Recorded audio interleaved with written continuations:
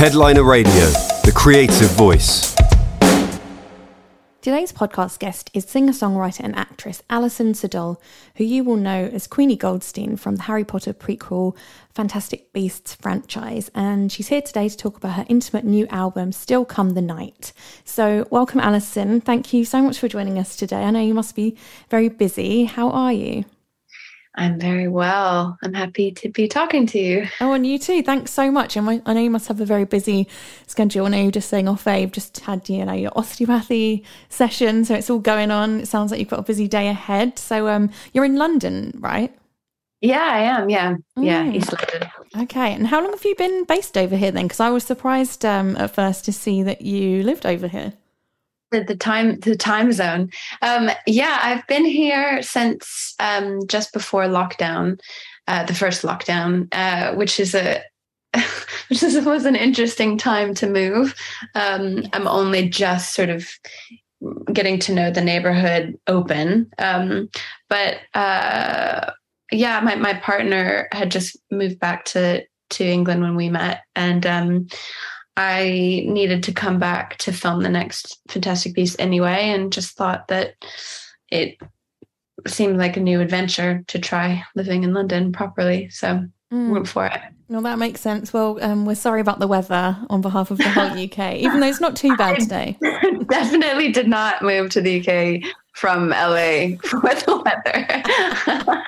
I know. Oh, it's so grim, isn't it? But so what are you up to today then, apart from talking to me and having your back crack and all of that stuff? Have you got anything else going on this afternoon? Oh God, I can't even tell you how joyous it was and painful. I am so being a mom, it's like when you have childcare, you have like an hour, and then you just jam as much into it. So I have like an hour free, and I'm going to try and exercise, do some bills, do some emails, and some laundry in the time that I have free. And then I have more interviews and meeting and calls. And it's just one of those days. I mean, it sounds really boring. Very rock and roll. I love it. Doing the laundry. Yeah, you're really, really glad you asked that question. No, of course. I'm just going to go out on my yacht and, sunbathe. Yeah, with Beyonce. I was going to do that too. Yeah. I'll see you there. Yeah, that was my other plan, but I think I'm going to do laundry instead. Yeah, do the chores instead.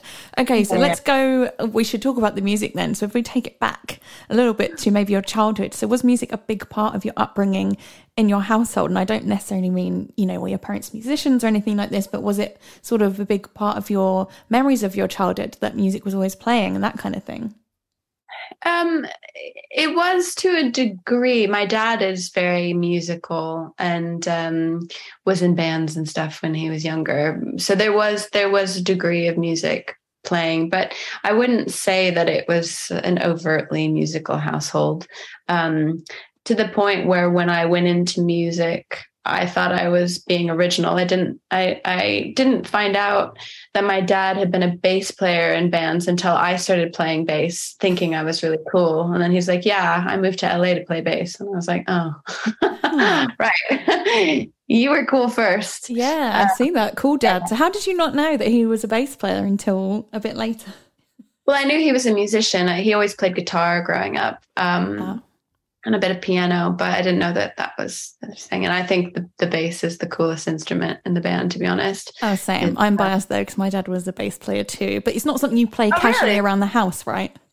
No, you don't walk around playing bass. No, it's a bit weird. So it's a collaborative instrument for sure. Definitely. So what can you remember, the first bit of music you bought with your own money? And normally this is either something really cool or something really cheesy, so I'd love to hear if you can remember what yours is. I think it was Madonna, a cassette tape. Nice. That's not bad. No, it's not bad. Although, I don't really know if that was my own money. When you say your own money, I mean, it was still my parents' money. True. My mom's money. Your allowance.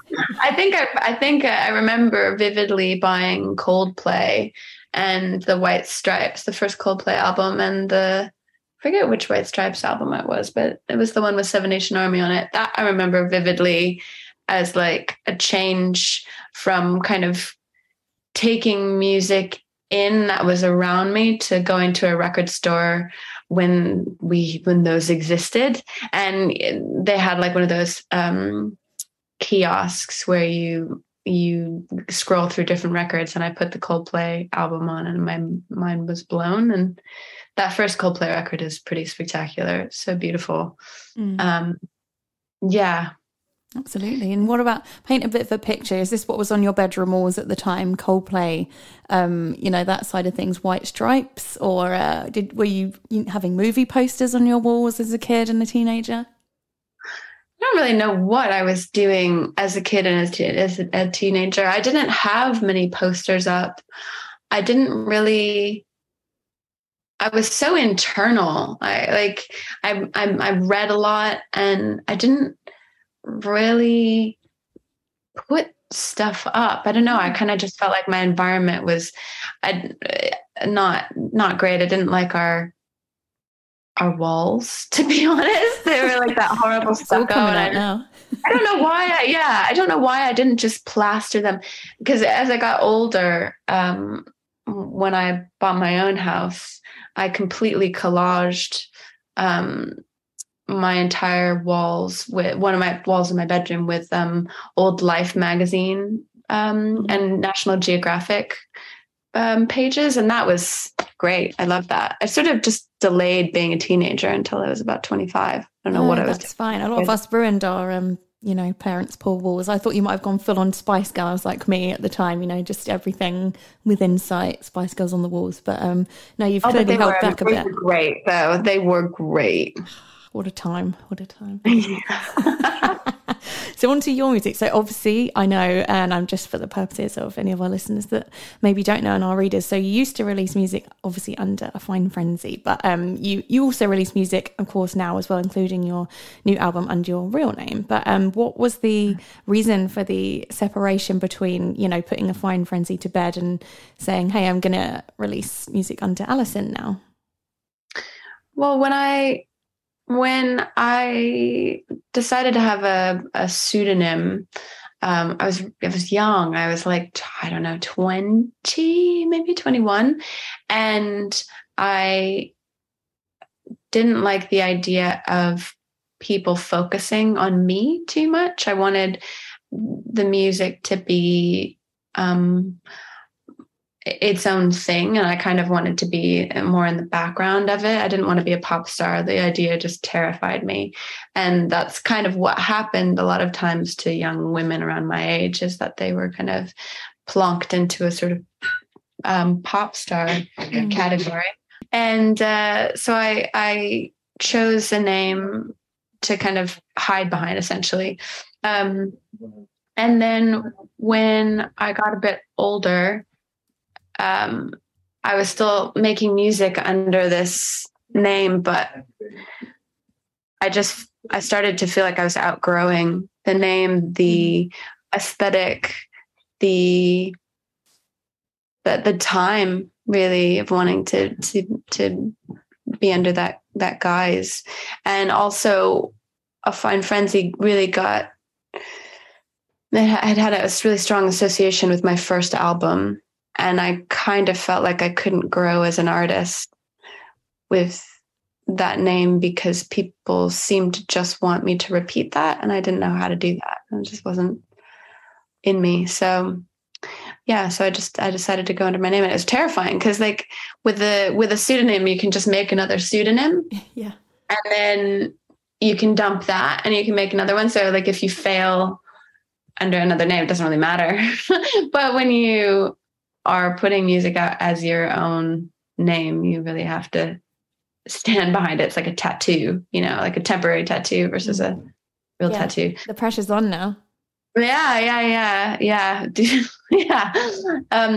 That said, A Fine Frenzy has been incredibly permanent in my life, and it's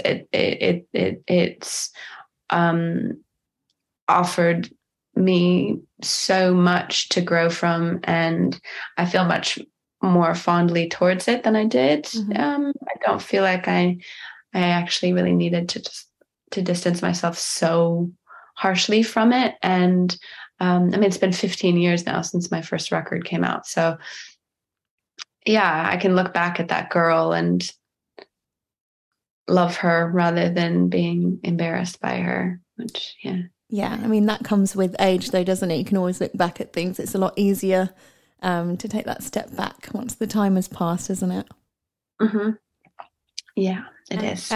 Obviously, you've been doing quite a bit of acting in recent years, so many will know you from this, and then in turn they might be surprised to learn that you've also been making music for years, like you've just explained, obviously. So do you feel, or have you ever felt music or acting is your true calling? Did you always want to do one over the other, or are you just happy to embrace any kind of creative opportunity like that? Well, music is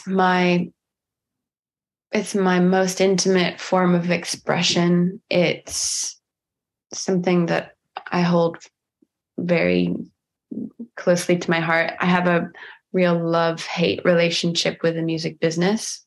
But I can't really live without making music. I've tried. Acting, I love for very different reasons. I'm a milder.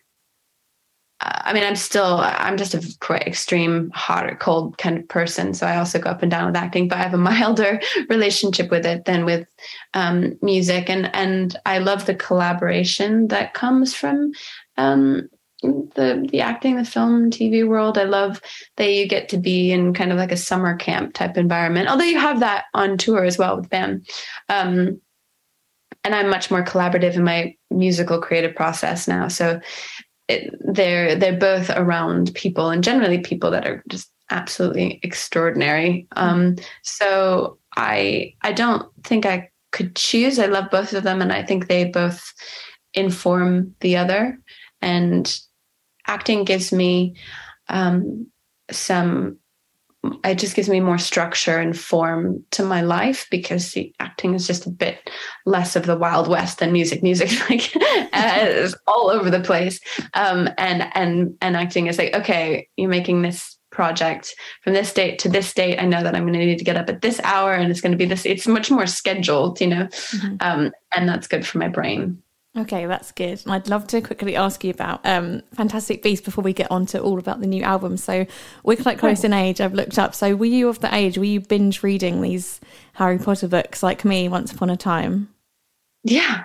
Oh, yeah. I read one of the last ones on tour.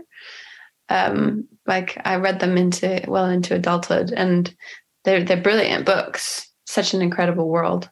Yeah. So what was it like when you first got the, I guess, go ahead, or that you were going to play Queenie in Fantastic Beasts? How was that then, as you'd known all the backstory with the Harry Potter books and how big it is? Yeah, I mean, I never thought that this was going to be something that I could be a part of, because it's such a British institution, and Americans generally don't end up in those. And I'm working on my RP accent, but it's still pretty bogus. So yeah, I didn't think that I was ever going to do it. And also, there weren't any more books. So this coming around just as a film first was such a surprise and an honor. I was so excited to be a part of this universe. I was so nervous. I felt the responsibility, because we don't have storytelling by the fire like historically human beings have, but storytelling is such an intrinsic part of who we are and how we make sense of the world. And so, what used to be, like some cantadores or some storytellers around the fire is now Star Wars, it's Harry Potter, it's like a much wider, much more global thing. It's modern mythology. And I saw a lot in the archetypes of these characters, and in the archetype of Queenie particularly, that was really interesting to me, and how much she'd matter to people, especially young women. And I was really excited to have that responsibility. Her character development's been so interesting as well. What do you I've only literally, so weird, I watched the third film just a couple of weeks ago. I don't know, I hadn't seen it yet. I think what do you think of her development now? She seems to have come round again. She's kind of gone a little bit dark, and now she's come back a bit, being good again. Yeah, I mean, it's a classic archetype, right? This like the uninitiated maiden, the sort of bright-eyed girl is naive and gets sort of manipulated and by somebody of darker intent, and then if you can follow through the initiation, goes into the underworld, has some deep realization, sort of fights back to the light, but with much more wisdom and sense of self than before. That's kind of like, that's an archetype that appears in lots of different storylines. And I think, at least broadly, that's the journey that she goes on. It's difficult to achieve that kind of detail in a large scale, essentially like action piece with loads of different characters and lots of plot to achieve. It's I don't know that all of that was always clear, and there were some aspects of it that I rubbed up against. But it wasn't my story. I just did the best that I could with what I was given. But I think that if people came away with that kind of sense of that archetype, then that's good. I'm always overthinking things, clearly. It's also just entertainment, isn't it? And it's just her journey. Yeah.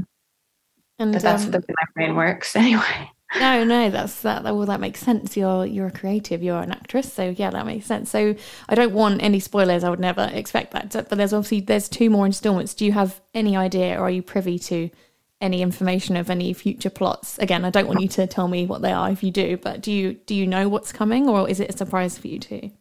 I'll probably hear around the same time you do. Okay, we'll catch up then. Yeah. Okay, so on to Still Come the Night, was obviously your album, which I've been lucky enough to listen to today, because I was sent the link, which is obviously out very soon, so that's very exciting. But obviously I read the backstory about it. I know it came out, around very difficult circumstances. You referenced the lockdown and stuff earlier. And, I don't necessarily expect you to speak about, the specifics sort of happen unless you're comfortable with it. But, you suffered a loss, and then you ended up sort of being in this lockdown situation, staying at someone's farm. So, what was this experience like now that you reflect back on it? And how did it come to be that you channeled these feelings of grief into your music? I'm happy to speak about it, by the way, because that's what. But thank you for being so respectful. I part of what I was hoping to achieve by making a record about this was to be able to talk to people about it, because there's quite a big taboo on it. But we've found out that I was pregnant on Valentine's Day, and then shortly after, the world started to spin into a very different state, spin to a halt, really. And when I had the miscarriage, I was just under 10 weeks in the first trimester. Both my partner and I were so, we were just so devastated. It just threw us. And we didn't really know how to process it and deal with it. And my partner went very quiet and internal for about a week. He barely got out of bed, and I couldn't process it that well. I sort of tried to get away from it. I tried to, but I couldn't manage this kind of grief, and I couldn't shut it down. But my partner and I decided not to try again immediately. We decided to give my body and our hearts a few months to recover. So I couldn't distract myself by immediately trying again. And so I just had to sit with it. And then also we were at this incredible cottage at my friend's farm. I didn't have any Wi-Fi, so like couldn't just scroll the pain away, couldn't do much, just had to like watch the seasons change and go for slow walks and start to envision what became this album. And I'm so grateful for that time to really have been able to feel it and to process it and to move through all of the different colors that came up. And it's not just about this loss, but it's about living through something that knocks you sideways, and like how to kind of pick yourself up in it or not. And there's a lot of brightness in the album, and there's a lot of love and sorrow as well, all in there, because that's the process I went through. I think you're right, because obviously it sounds very heavy. Obviously it's a very tough subject to talk about, tackle, try and write about. I can only imagine performing some of these songs, but it's not a depressing album, is it? If that's the right way to say it. It does feel sort of hopeful and uplifting as well. I wouldn't want people listening to this thinking, oh, this sounds like it's going to be really hard. Were you trying to create that balance as well? Was this just a natural sort of feel that came out of it once all these songs were put together? Yeah. I mean, I was thinking of the listener, but I was also thinking of myself and what I wanted to hear as I was going through it. And I didn't want to be pressed upon with heaviness. I wanted to speak the truth, sing the truth of what I was feeling, but I wanted light within that, and to be soothed, and sometimes to dance, even to move. It's just darkness wasn't true to my experience, but also just wasn't helpful in my healing. Mm-hmm. Yeah. Makes sense. I've seen as well that Still Come the Night was actually the first song that you did write in the days, immediately following your miscarriage, and you nearly didn't put it on the album, because obviously it must be incredibly painful to address these feelings and, put this into a song. So do you still struggle with this, and find this one hard to perform? Has it got a bit easier as time's gone on to listen back to it now? It catches me by surprise sometimes. It's not, sometimes I'm fine and sometimes I'm not. And we don't rehearse it very much when we're in rehearsal, just because it's very intuitive the way that Alex and I play it together. And it also just, I don't want to flatten it. I do feel quite raw when I sing it, but as long as I can keep it together enough for my voice not to go crazy, then that's fine. Yeah.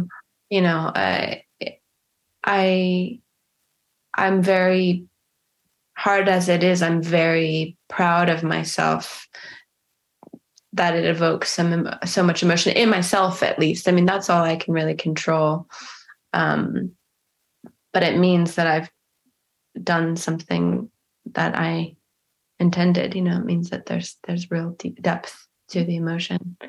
And I thought it was very interesting. You recorded that one in one take as well. So I'm guessing perhaps this wasn't something you planned at the time, but it must have just captured, that snapshot of that moment. Something raw, really there and then. So how was that process for you? Is that how it came about? Were you like, that's it? That's how this is going to sound, because that's how it feels. Yeah, I mean, I had written it on an acoustic guitar, but when Alex started to play it on his electric, well, it's just dripping with reverb, but it created this sort of, for lack of a better word, like a womb-like feeling in the room. It was late, I was tired, but we'd been working all day on this music. It felt so, I felt so open and centered and connected to Alex, connected to Chris, connected to Lloyd and Alex, our engineer. And it just, I don't know, it's quite hard to record one take. There's always something that goes askew, but this one just felt right. Yeah, like a song that doesn't need polishing within an inch of its life, right? It sort of captures what needs to be captured at the time. It doesn't really suit, I don't think, that kind of overproduction or fussing. So I can see, I can totally see why you did that. I actually really like Come On Baby. I think that's a really beautiful song. I was listening to it this morning, which obviously it tells the story as well of, what happened, I guess, as closely as you can, put it out there on the night that you lost the baby. So was this one must have been difficult to get through in terms of recording that one then? Yeah. Yeah, it was. I guess what helped with Come On Baby is that it gets loud, and that's really cathartic in its own way. I mean, I cried so much after Still Come the Night, and I cried a lot in recording Come On Baby. We just, blow my nose and kind of do another take. I'm glad that that's in there. Again, it's like, it means that it touched upon the thing that I wanted to communicate. So, there's definitely some takes where my voice is breaking all over the place and I can barely get through it. But from each one in that's not one take, there's pieces that made it through that have that emotion in it. And on to, slightly more uplifting. I love the story behind Peaches, by the way, so just for everyone listening. So firstly, the lyrics were inspired by your dog, which is different. Love dogs, don't blame you. But then you started to dream about having a little girl, having these dreams about it, which I love. And, spoiler alert, I've heard your child in the background. So I'm so glad and happy for you that you've had this, blessing in your life after going through all of this. So, so looking back now, you've realised that you wrote the lyrics actually 2 weeks before she must have been conceived. So I love that for you. So what was it like reflecting on this now on this particular song? I mean, that is still surreal. And I kind of think about it and go, okay, I don't know how that happened. But that song, it was weird. I couldn't write it, and it just wasn't ready to be written until I was ready to start thinking about her again, really. I didn't know it was her at the time, but I just felt it so strongly. And these dreams were so strong and so insistent. It was really wild. I think the dreamscape has a lot to offer us in terms of things beyond our limited way of understanding them. And she was waiting there for whatever that's worth. And it's a song that has a lot of joy in it, and I love that I can share that with her now. And then she's in the video that my partner shot, those little home videos. I love that little family affair then all involved in your new song. That's so good. Yeah. I've read as well, and anyone that listens back to maybe some of your older music, you're usually a lot more guarded, you've said, or maybe metaphorical, in your lyrics. So how does it feel? Obviously the album is nearly out. It's just a couple of days away. That people are going to hear this vulnerable side of you. It's very literal, isn't it? You can't mistake what these songs are about. So it's that nerve-wracking for you? I thought it would be, but it's actually the opposite. It's a relief to be so open, and I feel, this is not going to be a record for everyone, whether it's, purely sonically, maybe it's not, if it's not someone's taste, that's fine, and it's also not necessarily going to be for everybody in its subject matter. I think it's subject-wise much more broad than just going through miscarriage. I think this can apply to all kinds of grief, but you're not necessarily always in the place that you want to even touch upon those feelings. And I feel like it might shake things up. I don't know. Maybe not. Maybe it's just a nice album to listen to. That's But I'm just glad for the opportunity to speak about something that is very important to me and that maybe could offer some relief to other people as well, both women and their partners. It's brought so many conversations up, just talking about putting out the record. So many people are telling me about their experiences already. It's wild. And that's what I hoped for. And I think the more that we can share these experiences, uncover them for so many, they just have to go through these things in silence, or they fear.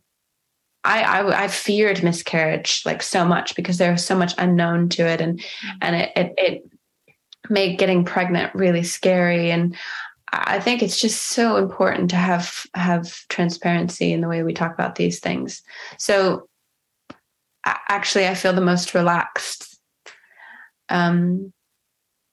into going into releasing something. It's weird. I just don't feel like, I feel much less worried about being misinterpreted now.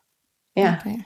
And is music going to be the focus for the near future? Are you doing a bit of acting as well? Or are you going to be performing, the new album live? What does the next, let's say, year or something like that look for you at the moment? So I just filmed a movie, which was wonderful up in York. And yeah, from now for the foreseeable, the next few months, it's going to be very focused on music. Yeah. So, but then we're working on some more shows in London and then some shows in the US, in the new year, and also working on making some more music as well. 'Cause this has been a 2-year process to release this record because there's been a baby birth in the middle of it. So I'm looking forward to also creating more music, just being immersed in this world now. Fantastic. Well, it looks like you've got a lot of experiences to tap into for whatever your future music will be. So thanks so much. It's been so wonderful to talk to you, and thank you for being so open, because I can only imagine it's not, it's not an easy thing to talk about. And like you said earlier, it can be a bit of a taboo. Maybe women feel like they can't speak about these things that happen to them, or feel like they have to move on and, stiff upper lip and all that. So I think it's really brave of you for speaking about this, being so candid and, putting it into your music. So thank you, and best of luck with Still Come the Night. So it's out on the 30th, which is very soon, but by the time this comes out, it will be out just. So I hope it just all goes well and all your performances are fine, and that you have a really lovely experience with them. Thank you so much. I appreciate it. You're so welcome. Hopefully I will talk to you again someday, Alison. Maybe if you've got some future music one day, or whatever you've got going on, it'll be my pleasure. And now I know you're in the UK, you're not even far away, so we'll have a cup of coffee next time. Cup of tea. Yeah, we love that. All right, thank you. Bye. Thank you. Right, thanks so much. Headliner Radio, supporting the creative community.